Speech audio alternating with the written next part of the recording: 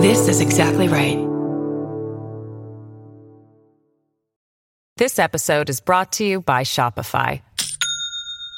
Do you have a point of sale system you can trust, or is it a real POS?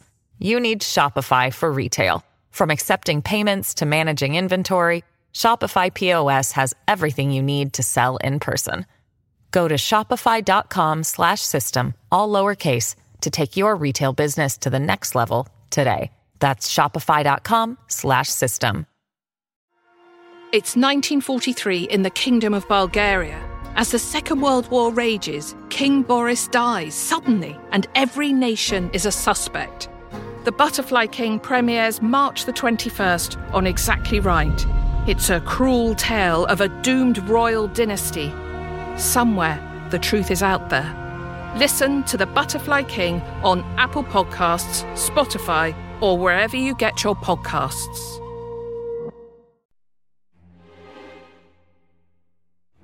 I'm Kate Winkler-Dawson. I'm a journalist who's spent the last 25 years writing about true crime. And I'm Paul Holes, a retired cold case investigator who's worked some of America's most complicated cases and solved them. Each week, I present Paul with one of history's most compelling true crimes. And I weigh in using modern forensic techniques to bring new insights to old mysteries. Together, using our individual expertise, we're examining historical true crime cases through a 21st century lens. Some are solved, and some are cold.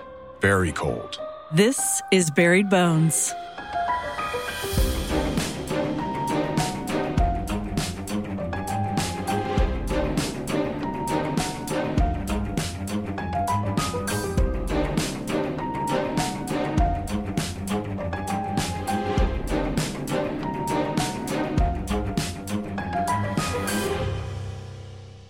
Hey, Kate, how are you doing? I'm doing well. I've been nonstop reading the next part of what we're going to be talking about, the Vera Page story. I think we just need to kind of jump into it because there's so much to cover. You said in part one you were pretty impressed so far with Dr. Spilsbury as a forensic pathologist and everything he was able to do in 1931, so long ago. Well, I think what I like, because you often don't get this from pathologists, but I like the fact that he was taking a look at the physical evidence, whether that be the medical evidence or the physical evidence on Vera's body, on her clothing, and was trying to discern information to help give the investigation some leads. We don't see that very often from pathologists today. So for me, that is just reassuring that somebody is thinking. Yeah, he's very Sherlock Holmesian, I think, Spilsbury. And if you read more of his cases, he's someone who is a puzzle maker. He is somebody who is able to put these puzzle pieces together and put together a narrative, which, believe me, the Notting Hill police need at this point because they are desperately trying to figure out what happened to 10-year-old Vera Page in 1931 when she went about a 15-minute walk to go visit her Aunt Minnie and get her swimming certificates in her red beret and then went missing. And then her body is found 36 hours later in a garden of a private home, but nobody in the home is a suspect. And Dr. Spilsbury thinks that based on the coal dust, based on some wax, based on the fact that she was sexually assaulted, that this was done in private, probably in a coal cellar, but based on her advanced decomposition, that her body was kept in a warm environment, in a warm room, until she was deposited on that Wednesday morning in this garden. And you said all of that tallied with what you would have thought would have been the results of this case also so far. No, that is correct. Now, I know you kind of left me on a cliffhanger indicating that Vera, instead of walking straight back to her parents' house, that witnesses ended up placing her somewhere else after she was at her aunt's house? Yes. And I did leave you on a cliffhanger because this just scared me to death. And maybe it won't scare other parents, but I am pretty overprotective of my kids, and I know that you can be too. So what we know is that Vera's school friends saw her after she left Aunt Minnie's house. So up until now, we just thought this little girl disappeared maybe from the doorstep of Aunt Minnie's house, 15 minutes away from her home, and then her body is found about a mile down the road from where her parents live.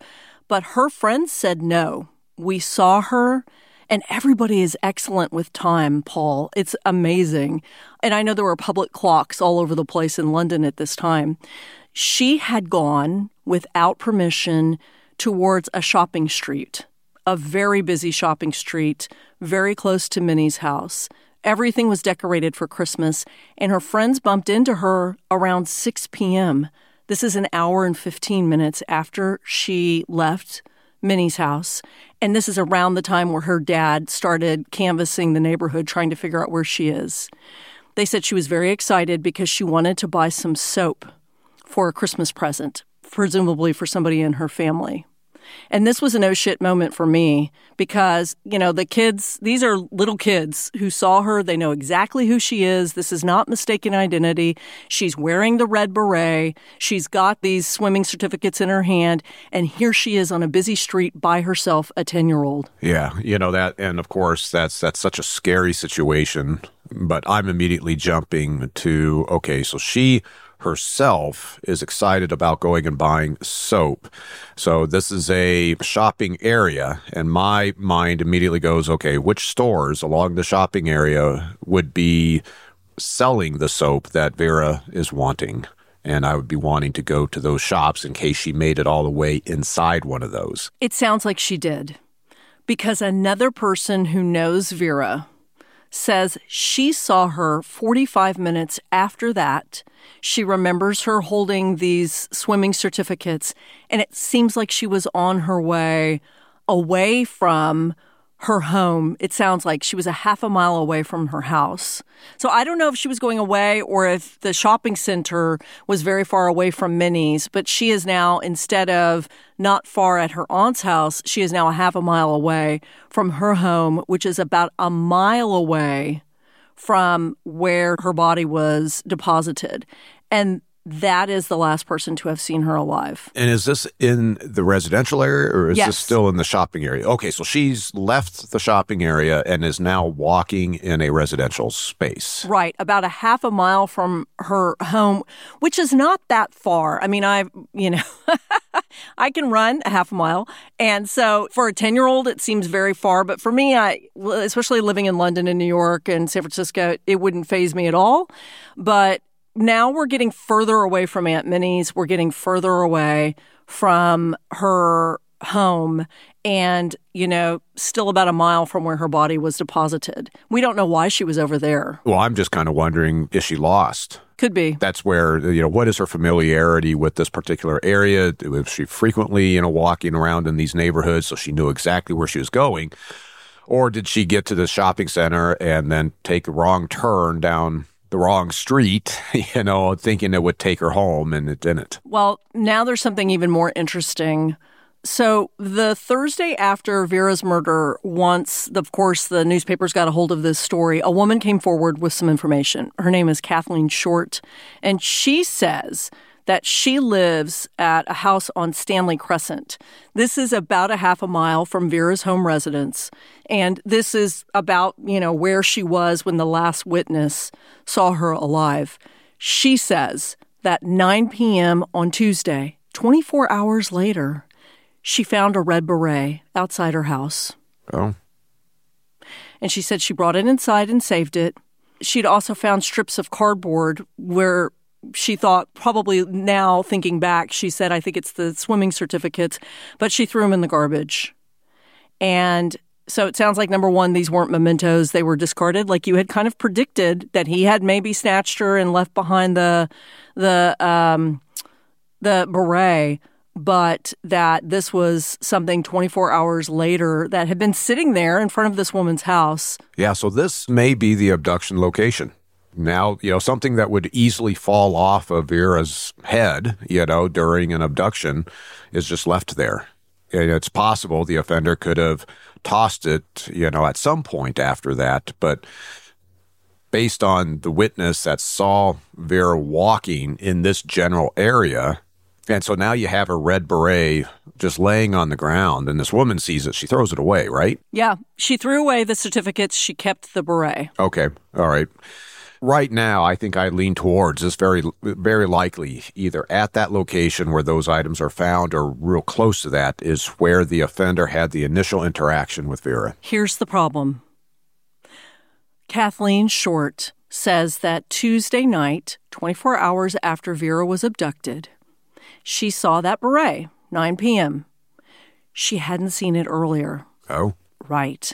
But the police noticed that her coal cellar had no lock on it. So now what do we do? Now what do we do? We have an accessible coal cellar, which honestly was unusual because in this time period, people would have gone in and stolen coal, which was very expensive. Well, this becomes considered as a crime scene, and so now it's processing that coal cellar and looking for evidence of either Vera being killed down there or disturbances. Of course, you're going to have the soot, and the coal that is found on Vera's body, but do you also have the paraffin wax? Do you have the sources of the wax, the candle wax, in this particular cellar? Is there any evidence? Is there shoe prints in the soot on the floor?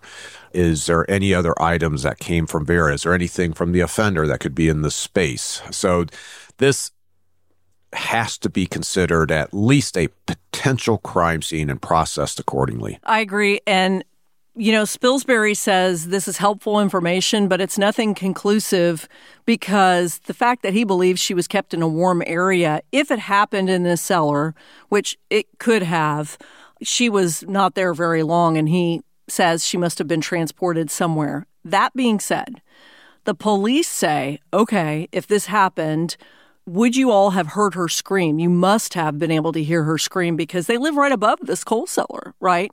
And Kathleen says, maybe, but we didn't because we jam out on our gramophone in the evenings and they blast it. And so they do a little test. The police say, turn the music up full blast like you normally would. And the police go down to the cellar and close the door and they scream bloody murder. And they said, we can't hear a thing. The Shorts say, no, we can't hear you. I mean, not scientific, but it seems effective that this guy could have had, if this is the cellar, he would have had privacy and the people upstairs wouldn't have heard. Yeah, and that goes to you. If there had been any screams from Vera or if there had been a commotion during a struggle, it would indicate that, there's a possibility that witnesses to these sounds, even when they're home, this could easily have happened. But the one thing I do want to point out, in all likelihood, without even knowing who the offender is, but in all likelihood, we're dealing with an offender that is dominant to Vera, physically dominant. And so I would not suspect that she had much ability to resist. There may have been the ability by this type of offender to completely contain any sounds just because he's so physically dominant, hand over the mouth or immediate strangulation. When you're being strangled, you're not able to scream. Mm-hmm. So, there may not have been any sounds coming up out of that coal cellar if Vera's being attacked down there. Not from the coal cellar, but now we have two women on Monday night around 8:30 p.m. They say, they don't know Vera, but they say they heard the scream of a child in pain around 8:30 p.m. that night. So this is an hour and a half, hour and 45 minutes after Vera is last seen in the shopping area, which is called Ladbroke Grove. So they hear a scream. We don't know if this is Vera or not, but this is what they report, and they don't know her. Okay. And are they given any statements as to where the direction that they think the scream is coming from? They say that it's coming from the area of a neighborhood, Ladbroke Grove. It's the area where she was window shopping. They can't be specific about what house it was, but they do think it was from the residential part of it. But let's get a hold of this timeline real quick, because I'm really confused, and maybe, you can help me sort it out. So she goes to Aunt Minnie's. She gets there. She leaves. She sneaks off over to this shopping district because she wants to buy soap. People see her not in pain, not kidnapped up until about 6:45 p.m., where she's, half a mile from her parents in this residential mixed shopping district. About an hour, 45 minutes after that, someone hears a child in pain scream. and that's it. We don't see her again. But 24 hours later, the owner of a house walks out and sees a red beret that night, and the swimming certificates, by the way. The coal cellar is unlocked, but the police can't say if anything happened down there. And Spilsbury says if it did, he moved her quickly because she was in a warm environment. So what happened between Monday when they heard the scream and when the beret was discovered Tuesday near the coal cellar? What happened in that 24-hour period? Because Kathleen Short says, I did not see a beret in front of my house until 9 o'clock that night. So what would have happened? Well, I think what's happening is we're dealing with ground zero here. This neighborhood is ground zero for the offender. He has an anchor point here, whether he lives in this area or he works in this area. That's right now is what I'm thinking is going on, because he's now attacking Vera in all likelihood in this area. And then if he lives, let's say, 2 miles away and takes Vera 2 miles away, why would he come back with her beret and her certificates to this neighborhood to dispose of them? He wouldn't. So it sounds like everything is happening somewhere around this coal cellar. And this is now investigatively, this is where, I'm descending with a team and now trying to figure out who all lives in this area, who has access to this area, who flows through this area, to see if I can develop some suspects and possibly a location where her body had been kept. So I have a little theory, and you might say it doesn't make sense. My theory is that this coal cellar is not the coal cellar where it happened, because of a couple things. Number one, everybody had a coal cellar, and that includes the killer, if he lives in this neighborhood like we think. Number two, people went in and out of coal cellars all the time for coal, and it's December. It is freezing. It's unpredictable when somebody would have come down here. He would have had to have some time to sexually assault her and kill her. So that's a really big risk, even late at night, because people really were coming in and out of these cellars. I wonder if it's his cellar, and as you said, he's just dumping the stuff in front of somebody else's house just to get rid of it. I don't see him risking being caught by going to somebody else's cellar. No, and that I completely agree with that. This initial cellar, coal cellar that's unlocked, you still have to process it as a crime scene. But during that processing, you may discover, okay, we don't think this is the location where she's being attacked or killed. But considering the timeline, the witness statements, the beret, the certificate, this is where ground zero. It's now going into those residences, looking at those coal cellars, looking at other aspects, seeing, when you communicate with the homeowner, whoever's at that residence, somebody not acting right, somebody seemed nervous. So right now, through the investigative efforts with gathering the witness statements, they have focused in, I think, on the proper geographic location. Now it is gumshoe detective work at this point. This is boots on the ground and going door to door. Spilsbury has not given up on getting more evidence from the body. He notices that during his autopsy that there is something in the inner crook of her right elbow after she's gone through rigor. And he pries it open and he looks, and it's a finger bandage. So I don't want to tease you with DNA evidence that does us no good. I know. I'm frustrated too. But what the police in 1931 say is, well, at least if we get a suspect, we can look and see if he has a deep cut. Because this is what he says, and I don't know this word.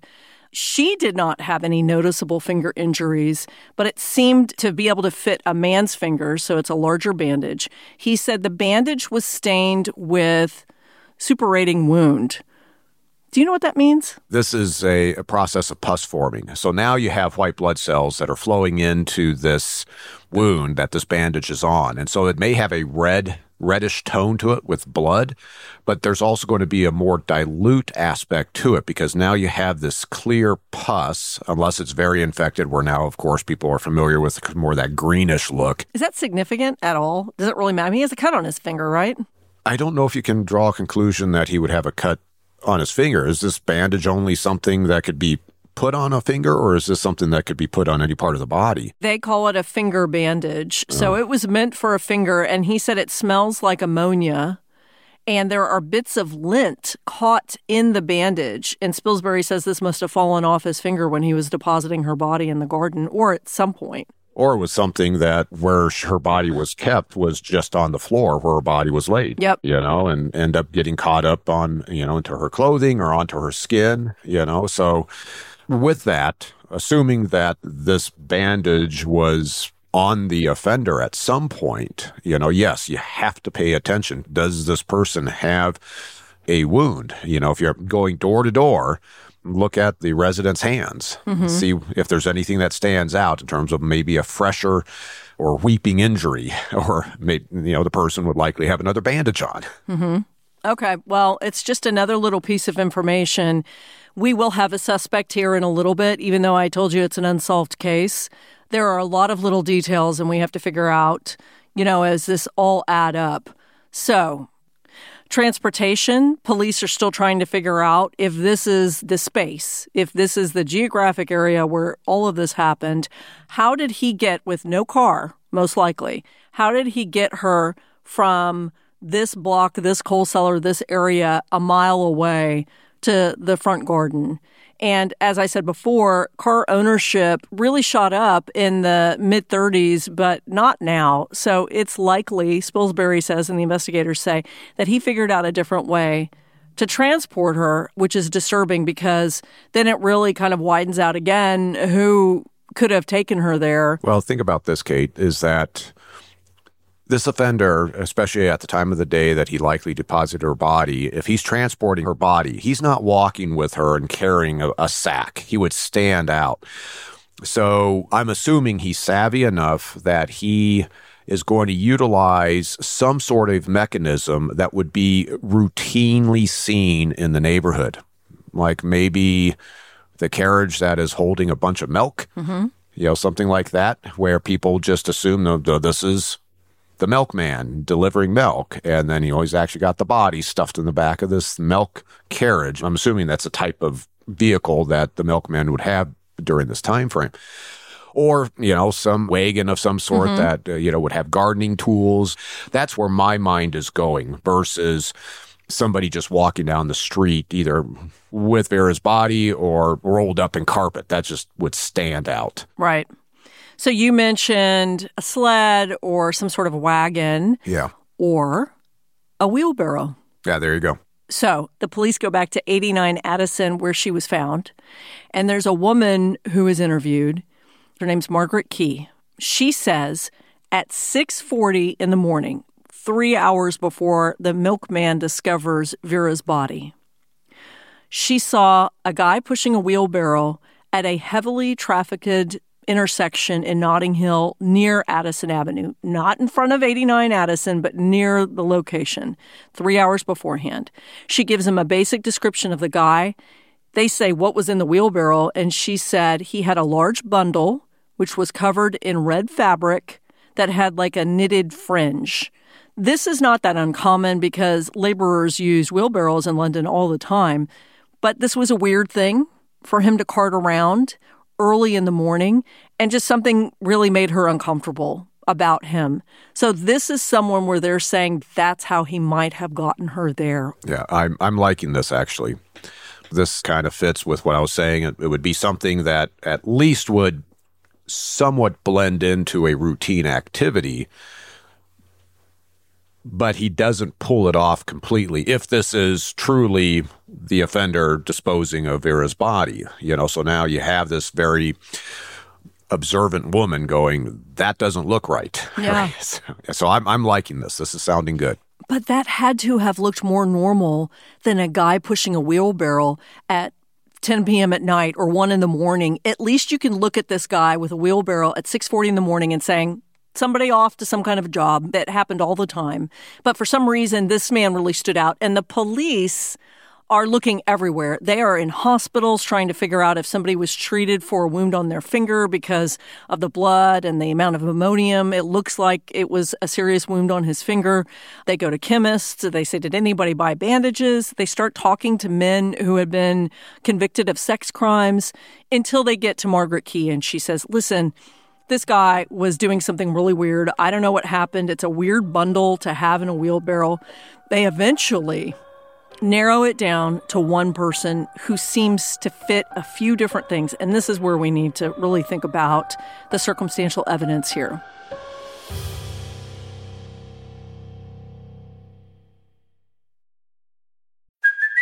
Hey, it's Kaylee Cuoco for Priceline. Ready to go to your happy place for a happy price? Well, why didn't you say so? Just download the Priceline app right now and save up to 60% on hotels. So whether it's Cousin Kevin's Kazoo Concert in Kansas City, go Kevin, or Becky's Bachelorette Bash in Bermuda, you never have to miss a trip ever again. So download the Priceline app today. Your savings are waiting. Go to your happy place for a happy price. Go to your happy price, Priceline.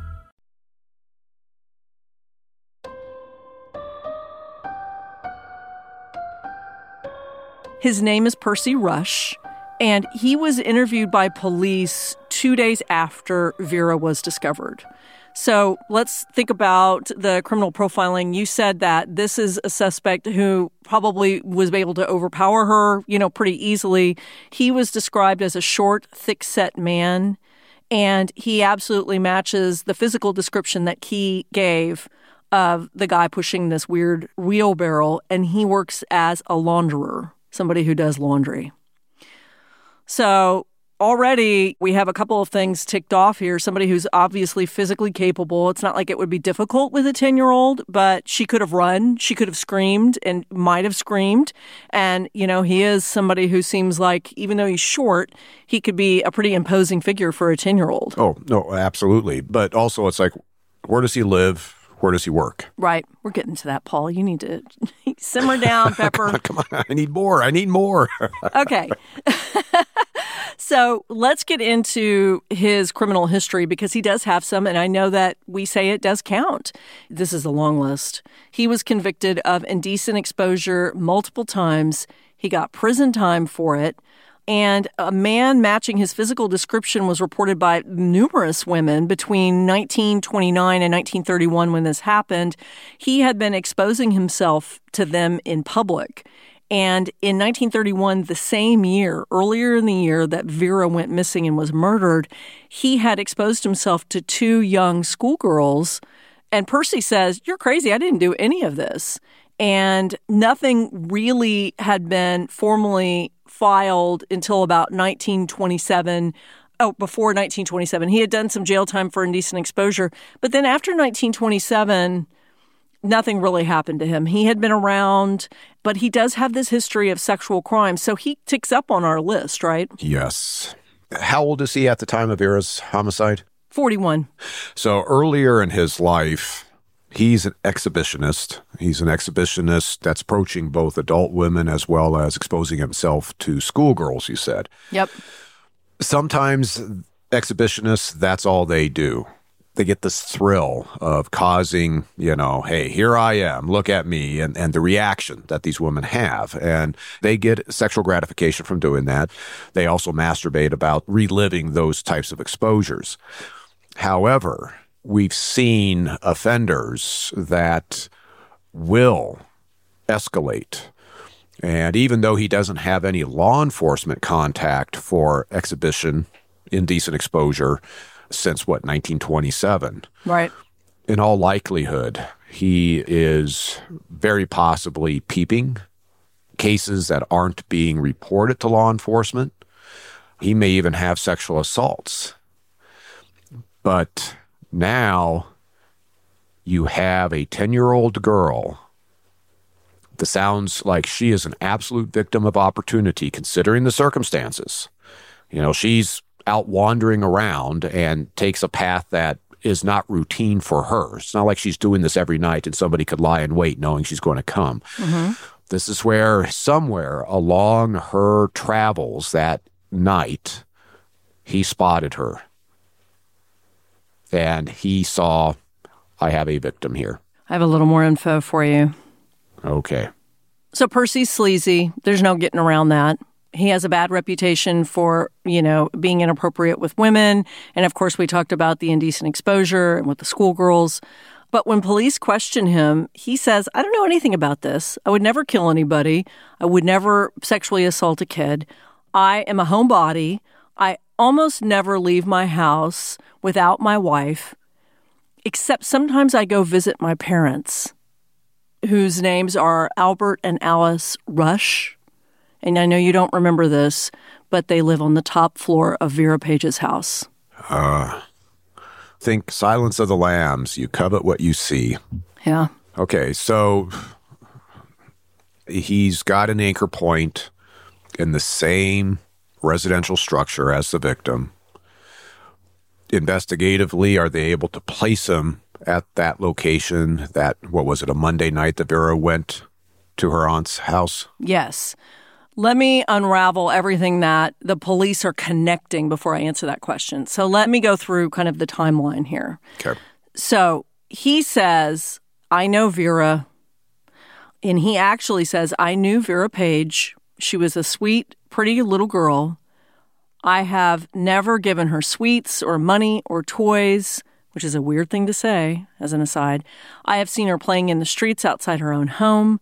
I last saw her about 3 weeks ago.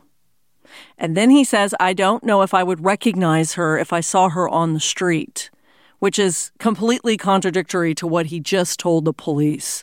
So he is admitting that he has seen her. He has said, I've never given her anything. I guess he's trying to absolve himself of maybe the police think I'm trying to bribe her into going away with me.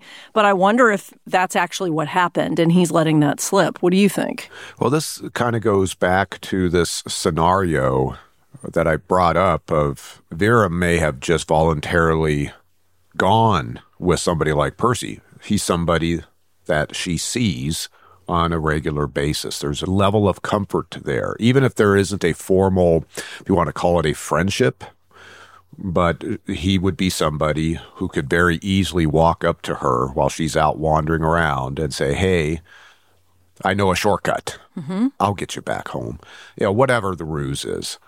So you are going to tell me where his house is and where he works, right? I'm still waiting for that. So he and his wife, Percy and his wife, live close by.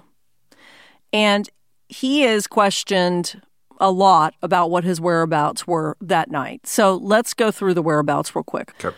And then we'll talk about the physical evidence because Spilsbury works very hard to connect him.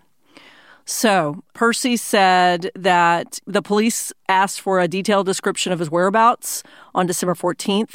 He said he had been at work as a launderer from 8:30 in the morning till 5:55 p.m. with a lunch break between 1 and 2 p.m.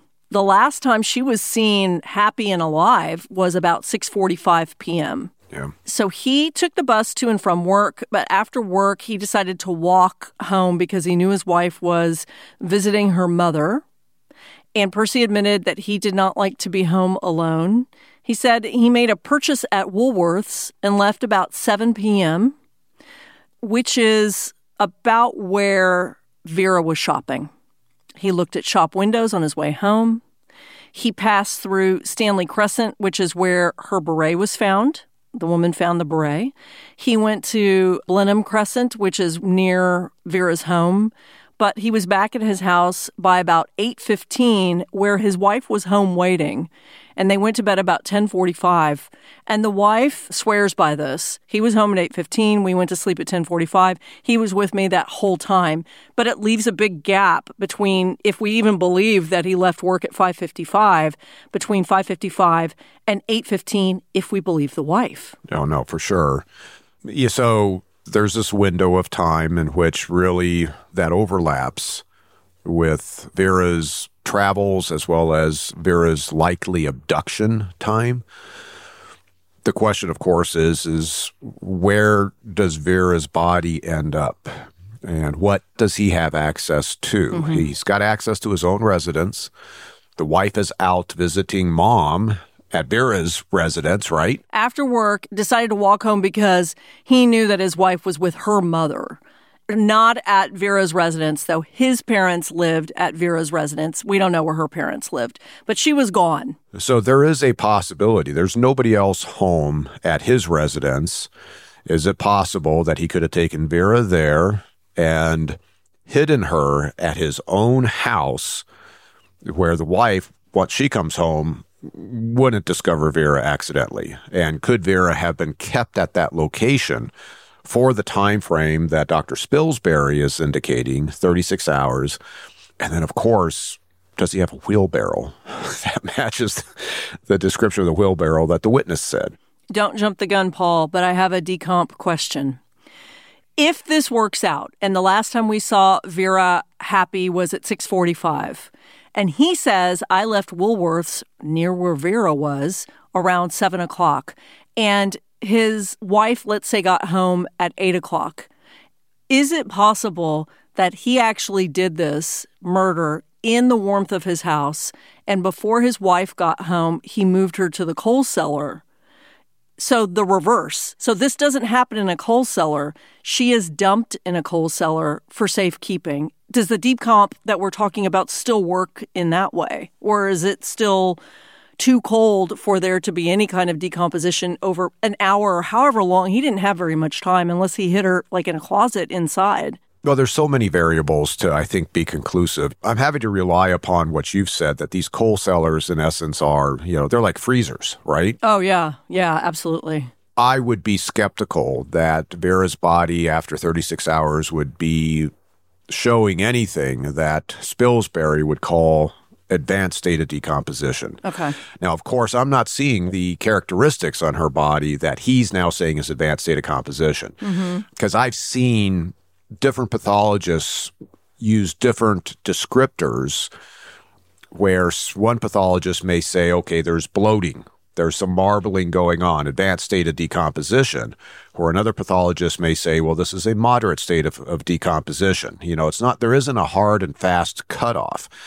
So that's where there could be maybe a gray area with Spilsbury's assessment using that description where it is possible, the scenario you're talking about, she is killed in the residence upstairs and then she's down in the coal cellar. And of course, even when it's cold down there, decomposition does happen. Yeah. It's just slowed down. So right now I couldn't say one or the other scenarios is possible or is more likely. Right. This is where now, when you have suspect statements and deconvoluting the statements relative to the crime scene, both from a timeline standpoint as well as geographic locations, as well as some of the oddities, these offenders, if they had committed the crimes, they will put in details that overlap with aspects of the actual crime itself.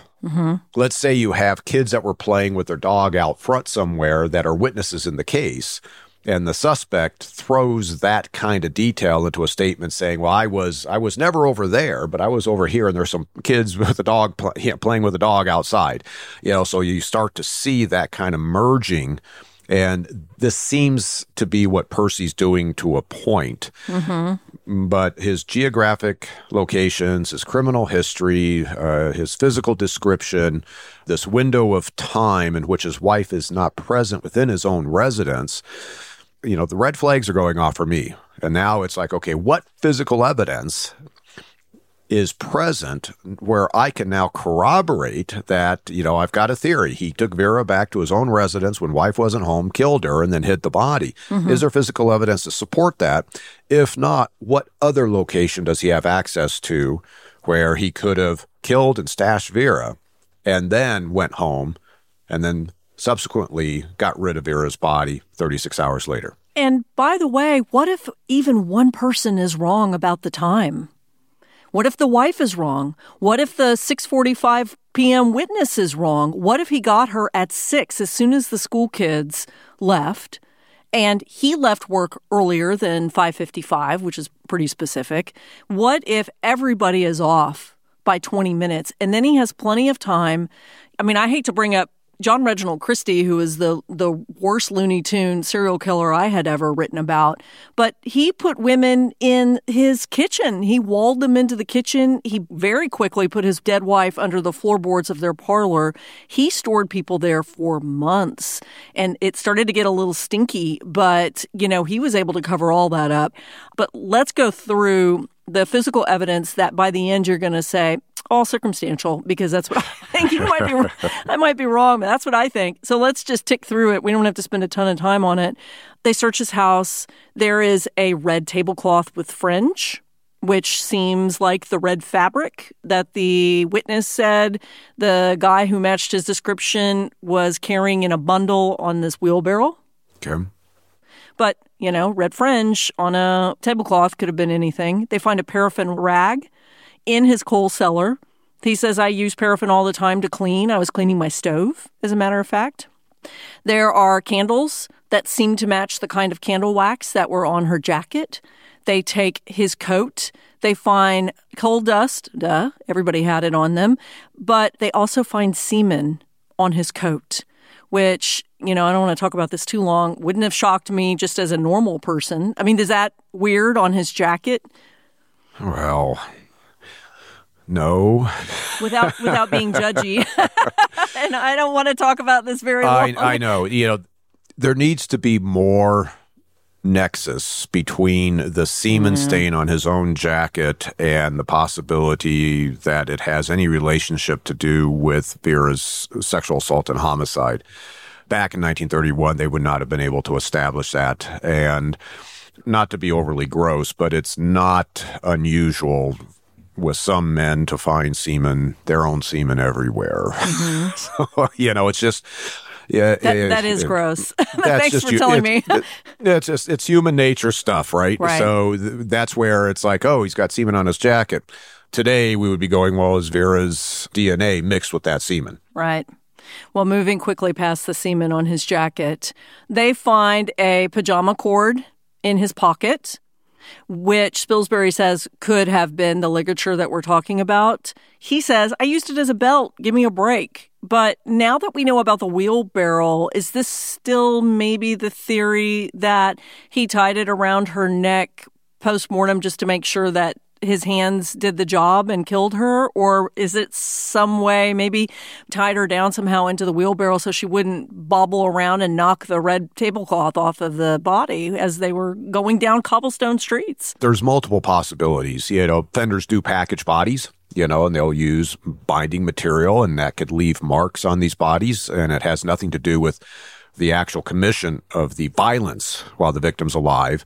The ligature mark on the neck after manual strangulation, what I talked about in the first episode, I still think that's a possibility. But also, I've seen situations in which, like, if Vera is decomposing, you could have this, what we call purging, that's coming out of her nose and her mouth, even though she has no bleeding injuries, with open wounds. But this type of purging that's happening, he may have just tied off a canvas bag over her head using a form of binding material that could have left some of these marks. So it just depends. All of that is a possibility. If I had photographs where I could see what this ligature mark looked like, I could probably better interpret why that ligature mark is present. Yeah, that's a big mystery. And another piece of circumstantial evidence is, by the way, he did have a bad cut on his finger, but people who were launderers did, and they used ammonia all the time. And his coworker said he got it a couple of weeks ago, and then a couple of others said, I think he recently got it. Useless. Nothing was helpful. And he says, by the way, I tossed that bandage into my fireplace. So it's not my bandage that you found in the crook of her arm. More circumstantial evidence, but it all sort of paints a portrait that is very ugly of Percy Rush. The circumstantial evidence, each item by itself, really is unimpressive. Right. Now, you start stacking that evidence, then it gets a little bit stronger. But right now, I don't think it rises to the level where I'm absolutely convinced.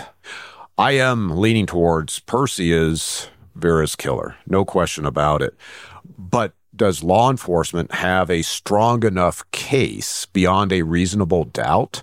There may be probable cause, but that's weak. I personally would want to continue digging down on Percy and see if I could strengthen this to either further incriminate him or to exclude him. Yeah, it gets a little more complicated because the police want to know what he did on Tuesday, where the red beret was and where he had potentially moved the body. And he said, I was at work and then I came home by 7:15. I was there the whole night. And he said, my wife would have woken up in the middle of the night if I had left. I couldn't sneak out. One, spouses and alibis. We don't believe him. But two, we think that he left early in the morning and it was raining, and he's not going to load a wheelbarrow up with a murder victim and take her in the middle of the rain. So I don't think that does anything either. It's just difficult because nobody can confirm Percy's alibi. More circumstantial evidence. He always visited his parents in Vera's building on Monday nights or Thursday nights, and he didn't show up Monday, which was unusual. He walked home, which was unusual. So there are things that are out of Percy's character that change very specifically when Vera Page goes missing and is murdered. Yeah, and did he have any connection to, what was it, Stanley Crescent, where her red beret and the certificates were found? So he passed by it. These are all within a mile. Everything is within a mile of themselves. So he didn't live there. He passed through it. It didn't seem like that was, a place that was significant. I don't know why he would have dumped stuff there. We still don't know. We're assuming something happened in his coal cellar. We know he had access to his house for at least a few hours before his wife got home.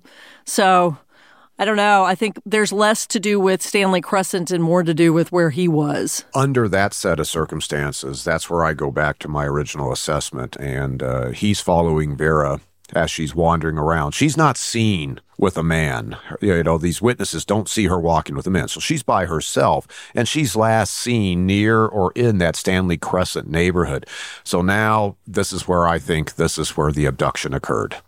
So this was really difficult because police are having a hard time doing what you're talking about, which is how does he kidnap a girl, sexually assault her, murder her? She's in a coal cellar, which is cold. She's in a warm room over a 36-hour period, and he deposits her body. How did all of this actually happen? And he didn't get caught, except that a woman who can no longer identify him sees him pushing a wheelbarrow. She, Margaret Kay, tries to identify him in a lineup and can't do it, which we wouldn't really trust her, I don't think, anyway. I mean, this is a split second, and nobody's significant in her life, but nobody can confirm anything about Percy Rush at this point. I know, it's maddening. It's a horrific case. Right, and today this is an easy case. I know. And it doesn't even get past a coroner's inquest. The jury is not convinced that they can bring him to trial. With the type of circumstantial evidence and the lack of true physical evidence, I would have to agree. And at this point, you haven't even brought up whether or not he had access to a wheelbarrow. They don't know. They can't confirm it. Oh. They can't confirm the wheelbarrow. They can't match anything because, DNA. They can't confirm any of this stuff, really. And the timeline is what bothers people the most. Do you believe his wife? Do you believe him? This would have obviously been a hanging. This would have been a capital case. Yeah. And they don't want to convict somebody on circumstantial evidence that feels strong but not strong enough. So ultimately, he's acquitted.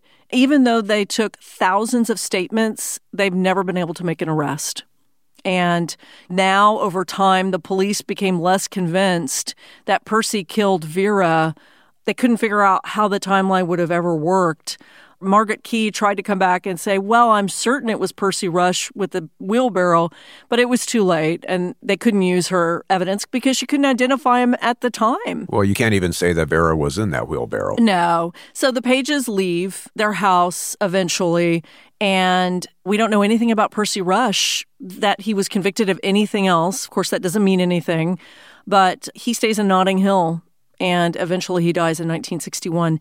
And Vera Page's case is still open, unsolved. It's a terrible case, but I think we learned a lot from this case. I think this was a good case for us. Well, it is. And right now, I think Percy is what I would deem a prime suspect. Yeah. He's checking the boxes. But I've been in this position before where I'm like, yeah, I've got a prime suspect. And it turns out it's not the guy. Just like with some of the other cases that we've talked about, I'm going, well, do they still have the physical evidence? Yeah. Do they still have the semen evidence from Vera? You may link that back to Percy, or today we could identify, whose semen that is. Yep. And basically identify the killer and see if that's somebody who's, killed other kids across England.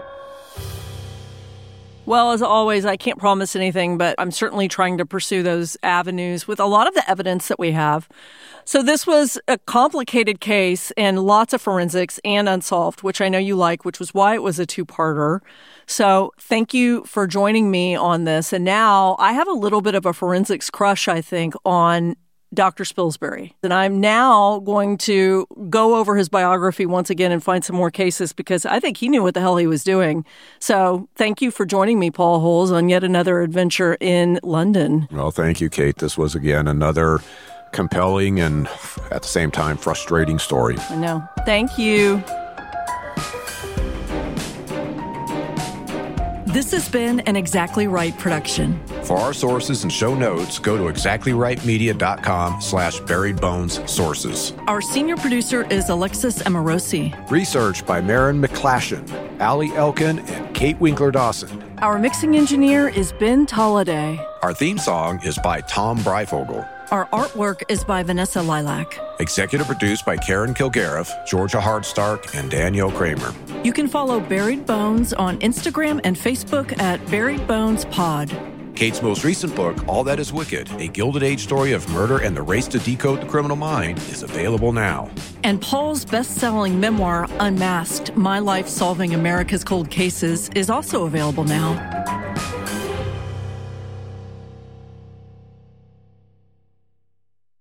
Follow Buried Bones on Apple Podcasts, Spotify, or wherever you like to listen so you don't miss an episode. If you like what you hear, rate and review the show. Visit exactlyrightstore.com to purchase Buried Bones merch.